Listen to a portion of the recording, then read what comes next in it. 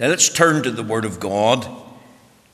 I invite you to turn to 1 Corinthians chapter 10.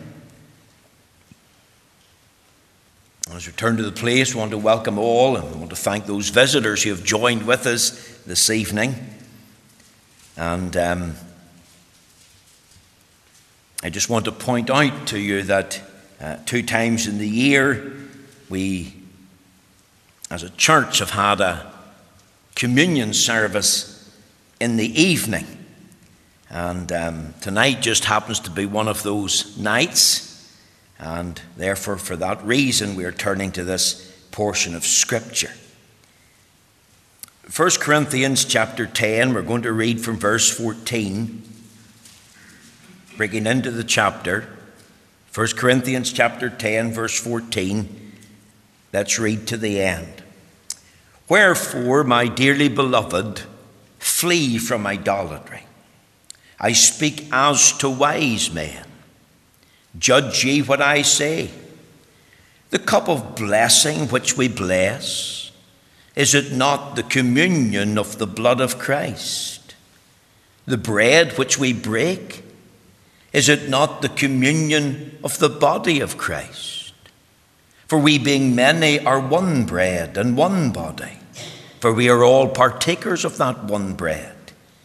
Behold, Israel after the flesh, are not they which eat of the sacrifices partakers of the altar? What say I then? That the idol is anything? Or that which is offered in sacrifice to idols is anything? But I say that the things which the Gentiles sacrifice, they sacrifice to devils and not to God. And I would not that ye should have fellowship with devils. Ye cannot drink the cup of the Lord and the cup of devils. Ye cannot be partakers of the Lord's table and of the table of devils. Do we provoke the Lord to jealousy? Are we stronger than he? All things are lawful for me, but all things are not expedient. All things are lawful for me, but all things edify not. Let no man seek his own, but every man another's wealth. Whatsoever is sold in the shambles, that eat, asking no question for conscience sake. For the earth is the Lord's and the fullness thereof. If any of them that believe not bid you to a feast, and ye be disposed to go, whatsoever is set before you, eat, asking no question for conscience sake. But if any man say unto you, this is offered in sacrifice unto idols, eat not, for his sake that showed it, and for conscience sake. For the earth is the Lord's and the fullness thereof. Conscience, I say, not thine own, but of the other. For why is my liberty judged of another man's conscience? If I by grace be a partaker, why am I evil spoken of for that which I give thanks? Whether therefore you eat or drink or whatsoever you do all to the glory of God, giving none offense neither to the Jews nor to the Gentiles nor to the church of God, even as I please all men in all things, not seeking mine own profit, but the profit of many, that they may be saved. Amen. We know the Lord will stamp with his own approval and blessing this reading of the Holy Scriptures. Now, next tonight is taken from 1 Corinthians chapter 10, verses 16 and 17. It reads, the cup of blessing which we bless, is it not the communion of the blood of Christ? The bread which we break, is it not the communion of the body of Christ? For we being many are one bread and one body, for we are all partakers of that one bread. And my subject this evening is simply entitled, Having Communion with God in the Lord's Supper. So you know the text and you know the theme, having communion with God in the Lord's Supper. Now there's a story told of an American couple who were living in Taiwan in the Far East. And they were teaching English there in the university. And they befriended a young Chinese man. And they offered to teach him English. His English wasn't very good. And they said that they would do that using the Bible, for they wanted to introduce him to the gospel. And through reading the Bible to this young man and getting him to learn and read it as well, this boy got saved. In fact, he got saved reading through Matthew chapter 16. And because the boy was now saved and he wanted to invite these friends of his to dinner, and he was going to make them a special meal. So after one night in the university, the man and the boy headed off to the boy's home, and they were going through an alleyway, and there was a dog, and it was barking ferociously. And if you go down to Carryduff and walk through some of the alleyways, the dogs will also bark ferociously. But this boy let a yell at him at the dog, something in Chinese, and all of a sudden the dog went quiet, into a wee whimper, and there was not a sound. And the man said, "What did you say to the dog?"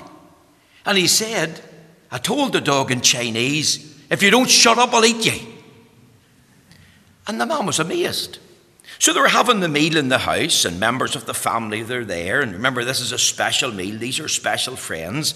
And he said to them, "Well, look, I've got a delicious, specially prepared dish for you." And the couple asked as they sat at the table, and if you've ever been in a Chinese home, there's loads of dishes with loads of bits and pieces on them. And they happened to ask, well, what's in this special dish? And he said, "Dog." And they had a hard time explaining to the man that in the West they don't eat dog, that dogs are family pets, and they would never ever think of eating one, and to eat one for them would be an offense. Isn't it true that we are what we eat? Isn't it true that what we eat really does matter to us? And I suppose if you were to invite me to your home, or I was to invite you to our home and said, "Look, let's have a stay over, or let's enjoy a meal," well, you're going to ask me, well, what are we eating? Or what are we going to have for dinner? And of course, isn't that usually the determinant factor? And if I said to you, "Oh, Rosie's cooking lovely dog for dinner tonight, so I want you all to come," I'm not sure that you'd all come to the table and partake of that particular meal. You see, the Corinthian church, one of the problems that they were having was that they were divided over what people were having for dinner. Some people were prepared to eat any kind of meat, even meat sacrificed to an idol in a pagan ceremony. Others, for conscience sake, refused and said, "Well, we couldn't eat that." Others had eaten it, and once they discovered, "I've had meat sacrificed to an idol in a pagan ceremony," that became a rock of stumbling for them. That hurt and pained their conscience. And you see, this idea of eating meat sacrificed to idols, the Apostle Paul spent 1 Corinthians 8 and into 1 Corinthians 9 and into 1 Corinthians 10 dealing with this subject. And he concluded to the Corinthian church with a very, very stern warning. He gave them sound counsel, and it was this in verse 14: "Wherefore, my dearly beloved, flee from idolatry." Now, I want you to also understand that in the Corinthian church, some individuals were sadly involved in some form of sexual infidelity. Others had big drinking problems. Some were involved in immorality and idolatry. See, in the early church, remember, they had no nice buildings like we have. Sunday was not a day off, especially for those who were workers and slaves. And the custom was, especially in the Sabbath evening, to gather in the home of a wealthy believer, and they were coming there with the purpose of celebrating the Lord's Supper. The Lord's Supper was observed on the Lord's Day. And that worship was preceded by what they call a love feast. And it was really, in a sense, an Ulsterism, a potluck supper. Because the wealthy members, well, they were there first, because they could knock off work earlier. And they would have gorged themselves not only in the food, but also in the wine. And when some of the other poorer class came, some of the slaves came, having finished work and arrived, most of the food was gone. And by this time, some of the believers there were worse for the wear. They had one or two drinks too many. And as a result, they were completely missing the significance and purpose of the Lord's Supper. And the Apostle Paul, as he deals with this subject of food sacrificed to idols, also writes to correct this problem and shows the church there how they ought to approach the subject of the Lord's Supper. And at the heart of dealing with this problem, he singles out what it means to have communion with God in the Lord's Supper. So I've got 4 little thoughts with you for you this evening. I want you to think of this word: the privilege of coming to the Lord's Supper. You see, verses 16 and 17 and right through to 21 has to do with the proper observance of the Lord's Supper. That was very important in the life and witness of the early church. In other words, the Lord's Supper meant something to them. It wasn't just an empty ritual. It was not a supper to partaken of in a careless and a carnal manner. It was not something just to check off your to-do list. Remember the city of Corinth? It was a port city. It was a wicked city, a city of idolatry and immorality. This port city had a reputation for loose living and low morals. And many in that city, of course, had responded to the preaching of the Apostle Paul in the gospel. And they had been saved out of paganism. And yet, here they are, they're saved out of paganism, but they're still living in the pagan society or the pagan city of Corinth. And as a result, some of the influence and impact of life in the city felt its way into the life and witness of the church. Sadly, some of the believers ended up behaving in a very sinful way. They were following after false teachers. At times, they were very willing and gladly accepted the invitation to sit down and participate again at a feast of pagan ritual that they should have left behind. They gladly gorged themselves on the food sacrificed to idols. Some were guilty of turning a blind eye to sin. And in that mix, they also adopted a very poor view of the Lord's Supper. As I've said, it became a drunken feast. It was being misused and misunderstood. They had forgot its true meaning. They could be charged with not discerning the Lord's body. In other words, it meant very little to them. They neglected its true meaning. They were making shipwreck of their souls. And I just thought, isn't it possible for us to adopt a pure view of the Lord's Supper? Isn't it possible for us to treat the Lord's Supper lightly? Isn't it possible for us to misunderstand what it means? To sort of think, well, it's just an add-on. I want to tell you it's not. To think of the Lord's Supper in that way would be a tragic mistake. Let's remind ourselves that the Lord's Supper was instituted by the Lord Jesus Christ for our mutual benefit. The Lord's Supper is to be observed as a feast until Jesus Christ returns. The Lord's Supper is a feast of real value and worth to all of God's people. The Lord's Supper is a feast that's really a sign and seal of the gospel covenant, because the gospel has to do with the person and work of Christ, his broken body and his shed blood. The Lord's Supper is to be seen as a badge of professing the name of Christ.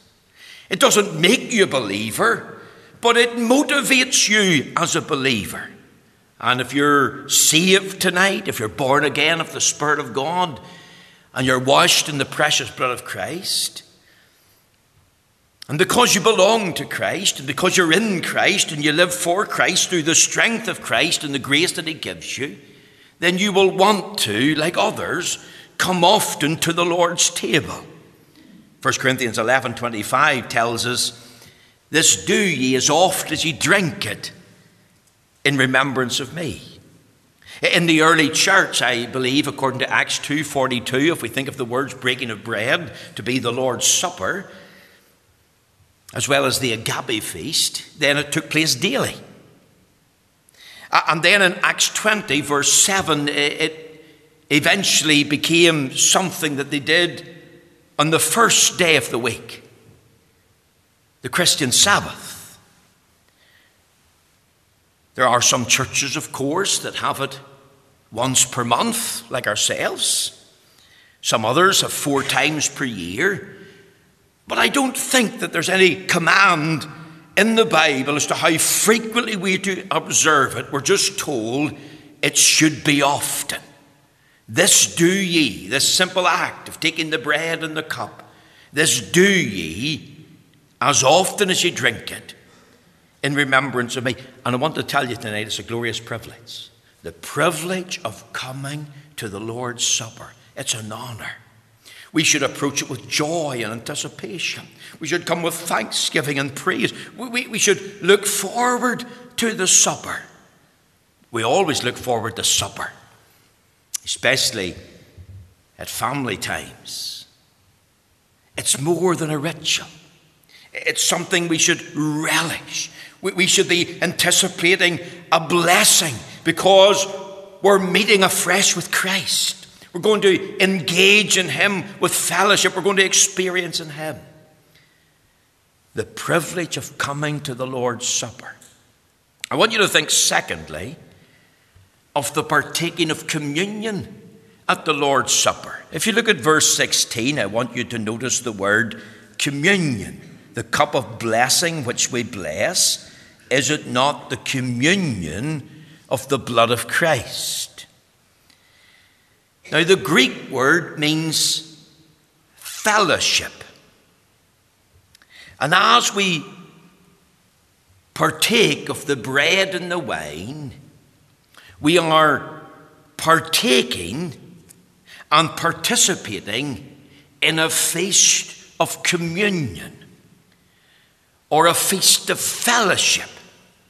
And that's the sum and substance of coming to the Lord's table, to have fellowship and communion afresh with the Lord. Now, as we partake of this communion at the Lord's Supper, let's just think of this, that it's a feast of remembrance first of all. Luke 22:19 says, this do in remembrance of me. This act of taking the bread, and we're thinking about the bread representing the broken and bruised body of the Lord Jesus and all the fullness of His sufferings. We're thinking about the cup, and we're thinking as we partake of that cup as an emblem, as a representation of the shed blood of Christ. It's a feast of remembrance, remembering who Christ is, what He's like, and what He has done for us, and how He'd offered a once and for all sacrifice for sin, that He's our substitute tonight. He took my place, He died for me. He's our surety. He paid the debt that we couldn't pay to the broken law. He's our sin bearer. He bore our sins in His own body on the tree, according to Peter. He's our sin offering. For He that is God hath made Him to be sin for us, who knew no sin, that we might be made the righteousness of God in Him. He's our sacrifice. But this man, after he'd offered one sacrifice for sins forever, sat down in the right hand of God, all to become our Saviour. So in this feast of remembrance, we're thinking of who He is and what He's like and what He has done. Isn't it good of Him to institute such a feast? Doesn't it show us, in a sense, how fickle and feeble we really are? That we need to be reminded that we come to this feast and we partake of it to remember the Lord, to think of Himself. Now, maybe you're sitting there tonight thinking, but wait a minute, I'm a Christian. I've been a believer for all these years. And you can think back to the time when you were converted. And you're asking yourself, but how could I forget Him? Is it possible? I believe it is. Could a Christian forget the Lord? Yes. Does a Christian forget the Lord? The answer is yes. See, often we're far too busy. Often we're preoccupied with things, and we're taken up with possessions. We're taken up with work. And this is even true in the service of the Lord. It's easy to forget. Maybe someone here at work has a desk and they've got family photographs, maybe a photograph of your wife and your children. Maybe you carry photographs of family members in your wallet. Well, why do you do that? Is it because you can't remember your family? No. I don't believe those photographs are there in the workplace or in your wallet to jog your memory. Well, why are they there? They're there to touch your heart. They're there to remind you of your loved ones and how at that precise moment you're separated from them by time and distance. And you remember the good times, and you remember to pray for them, and you remember that you're going to see them soon, and you'll return home, and you'll enjoy their company, and you'll embrace their hug, and you'll have food with them. You see, the value of a picture on the desk or in the wallet, it's emotional. It's not there to jog your memory of what they're like. It's there to touch your heart. And you see, the Lord's Supper is like that. The Lord Jesus has left us a picture to remember him by. A picture so we can pause. A picture that we can think. A picture that reminds us of him and his great sacrifice for us, his great love for us. And that picture of him is going to fill our hearts with desire to engage in communion and fellowship with him. And we long to meet with him face to face. We'll have the opportunity to remember him and his substitutionary sacrifice for us. So it's a feast of remembrance. And he's left us this picture. He instituted it so that we'll not forget him, so that our hearts will be often touched as we're thinking of him. It's also a feast of participation. You see, as we partake of communion, it's not only remembrance, but it's participation. It's more than remembrance. It's a living, vital, spiritual, special fellowship with Christ. If you look at verse 16, it uses the word communion twice. If you look at verse 17, it uses the words partakers once. If you look again at verse 18, it uses the word partakers. If you look at the word fellowship in the verse 20, and I would not that ye should have fellowship with devils, the word fellowship, communion and partakers is all the same Greek word. And it carries the idea of a real, vital reception or relationship whereby we enjoy communion with the crucified, risen Christ himself. In other words, we derive spiritual and special benefit as we fellowship with Christ, as we feast on him. We enjoy all the benefits of his life and his death. Now, this is not the same teaching of the Roman Catholic Church. We don't believe, of course, in transubstantiation. There's no change in the bread or the cup to become the actual literal body and blood of the Lord. So it's not physical. It's not literal. There's no transfiguration. There's no transformation. There's no change in the bread. There's no change in the fruit of the vine in the cup. So we're not teaching a literal eating and drinking. But as we participate, we do so by faith, not literally, but spiritually. So it's a spiritual participation of Christ by faith. Remember, he said, "This is my body, which is broken for you. This do in remembrance of me." He was speaking, of course, symbolically. The bread represented his body that was in his hand. It wasn't his actual body, because he was still in his actual body, and he doesn't have two bodies. And you know, tonight, even in this house, he is spiritually present with us by faith. And especially when we come to celebrate the Lord's Supper, he makes that presence a felt reality. Let's remember tonight we're in Christ. We're united to him by faith. And thereby we can enjoy real communion with Christ in a spiritual fashion. Doesn't the bread point us to Calvary? Do we fix our heart and mind in his body on the tree? Doesn't the wine in the cup remind us of the shed blood?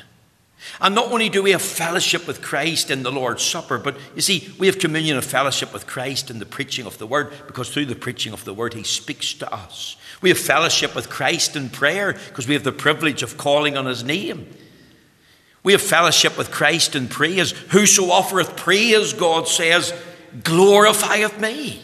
And how in the preaching of the Word, and how in prayer, and how in praise, the Lord's presence has become a felt reality. And we've enjoyed communion with him. And we've been conscious of him. Well, the same thing happens as we participate, as we become a partaker in the Lord's Supper. We participate by faith in his atoning death as our crucified living Redeemer. And our soul, by faith, in a spiritual sense, is nourished and strengthened and built up. It's also a feast of declaration. Listen to what the Apostle Paul says. He tells us, for as often as ye eat this bread and drink this cup, ye do show the Lord's death till he come.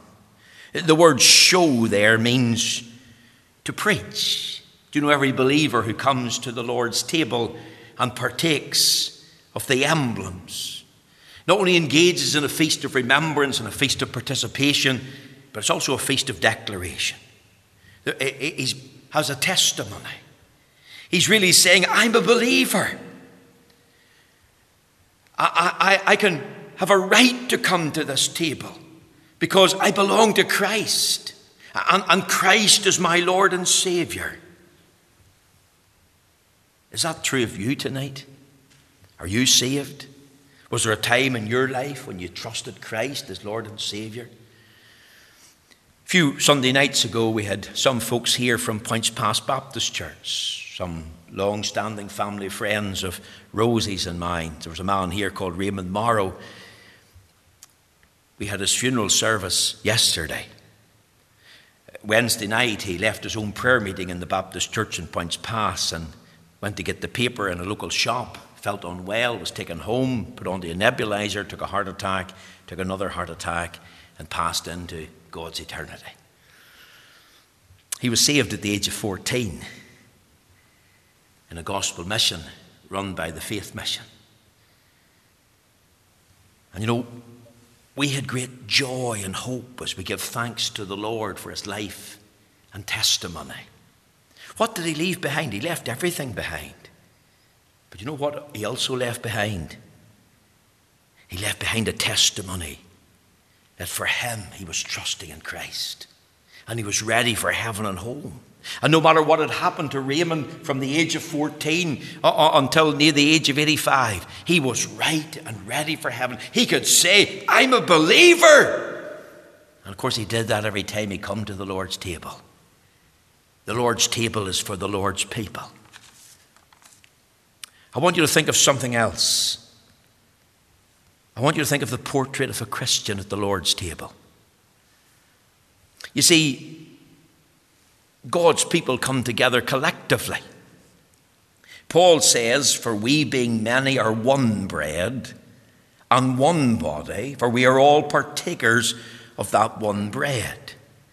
As I've said, the Lord's table is for the Lord's people, and as we engage in having fellowship with the crucified, risen Christ, there's an engagement of communion and loving fellowship one with another.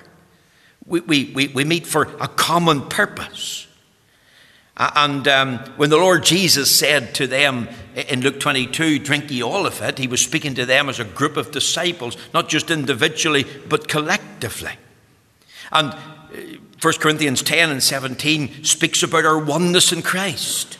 We're in union with him. We're united to him by faith. You think of the illustration of the vine and the branches. The branches were run with the vine. They were in an organic union with the vine. 1 Corinthians 12, we're told that Christ is the head and we're members of his body. In 1 Peter 2 and 2, we're told that Christ is the cornerstone and we are living stones built into a spiritual temple in him. You think tonight if a table mention is made here of the Lord's table, the family at the table. And when the family come round the table, they just don't sit and eat. They usually talk to one another. They share stories and experiences. They tell what has happened during the day or what hasn't happened. So as they partake of the food, they have communion and fellowship with each other. And you see, that's true of us in Christ. As we come around the table and partake of the Lord's food that he has for us, we have fellowship in a loving way with each other. There's a bond and pledge of our communion in Christ. And is it tragic that as we are in partnership with Christ, that individuals at the table partaking of the food could allow anger to be in their heart, or bitterness, or jealousy, be cold and callous one toward another? Surely that's no way for members of Christ's body to act, who are one in Christ. You think of this Corinthian church: immoral behavior, idolatry, drunkenness. Believers who are united to Christ, who are supposed to display a fellowship of true unity. And there wasn't love in their heart one for another, because there's a love for sin. These things ought not to be. There's to be loving fellowship with each other. I want to tell you as well in closing, there's to be a life forsaken for each other. In the context here, the apostle says, "Wherefore, my dearly beloved, flee from idolatry." You see, there has to be separation for sin. For those who are in Christ, there ought to be striving purposefully to live a holy life unto God. Out of love for Christ, out of love for your brothers and sisters in Christ, thinking of what he has done and who and what they are. There's to be no mingling with the world. We're not to be influenced by the world and its ways. We're to say no to sin, no to idolatry, no to drunkenness, no to immorality. There can be no flipping between the two. He's saying here, you can't be at the Lord's table and the table of devils. You've got to make a choice. You've got to learn to say no. One's incompatible with the other. And you see, not only do we engage in loving fellowship with each other, but we remember there's a life forsaken for each other. And that life is a decision where we consciously separate ourselves from our own sinfulness. We acknowledge it. We repudiate it. We repent of it. We get right with God. Wouldn't it be a terrible thing if you could think of somebody called Lydia in the church came waltzing in. She was shaking hands. "Hello, how are you? Lovely to see you. Really great to be here today. Lovely to thank you for coming." And there's somebody sitting in the church and saying, "What a phony, what a hypocrite." Or somebody else being involved in leadership, and they're guilty of some of these things that the Corinthian church were guilty of: idolatry, immorality, drunkenness. See, that's what Paul's dealing with. And Paul's thinking of the privilege of coming to the supper. And he's thinking of the partaking of communion at the supper, in this feast of remembrance, in this feast of participation by faith, in this feast of declaration. And in the partaking of that feast, there's a portrait of who and what the Christian is. Not only am I a believer, but I love Christ. And therefore, because I love Christ, I love the saints of God, and I love the Sabbath, and I love the Scriptures, and I love the souls of men. Is that true of you tonight? Is that true of me? And because there's a love in our heart for Christ, if we love him, then we want to be like him. And what was he like? He loved righteousness, and he hated iniquity. Not only the big outward sins, but the small little sins as well, the little foxes that spoil the vine. So here's some instruction tonight about having communion with God at the Lord's Supper. Think about the privilege of coming. Anticipate it with joy. Come to partake in this feast of remembrance, participation by faith, the spiritual feast, this feast where you declare that you're a believer. And let one another who comes know that you love them in Christ and for the sake of Christ. And that you've left that life of sin behind. You've repudiated, you've repented of it because you're in Christ. May the Lord bless you tonight. Thank you for coming. Thank you for listening. We're going to sing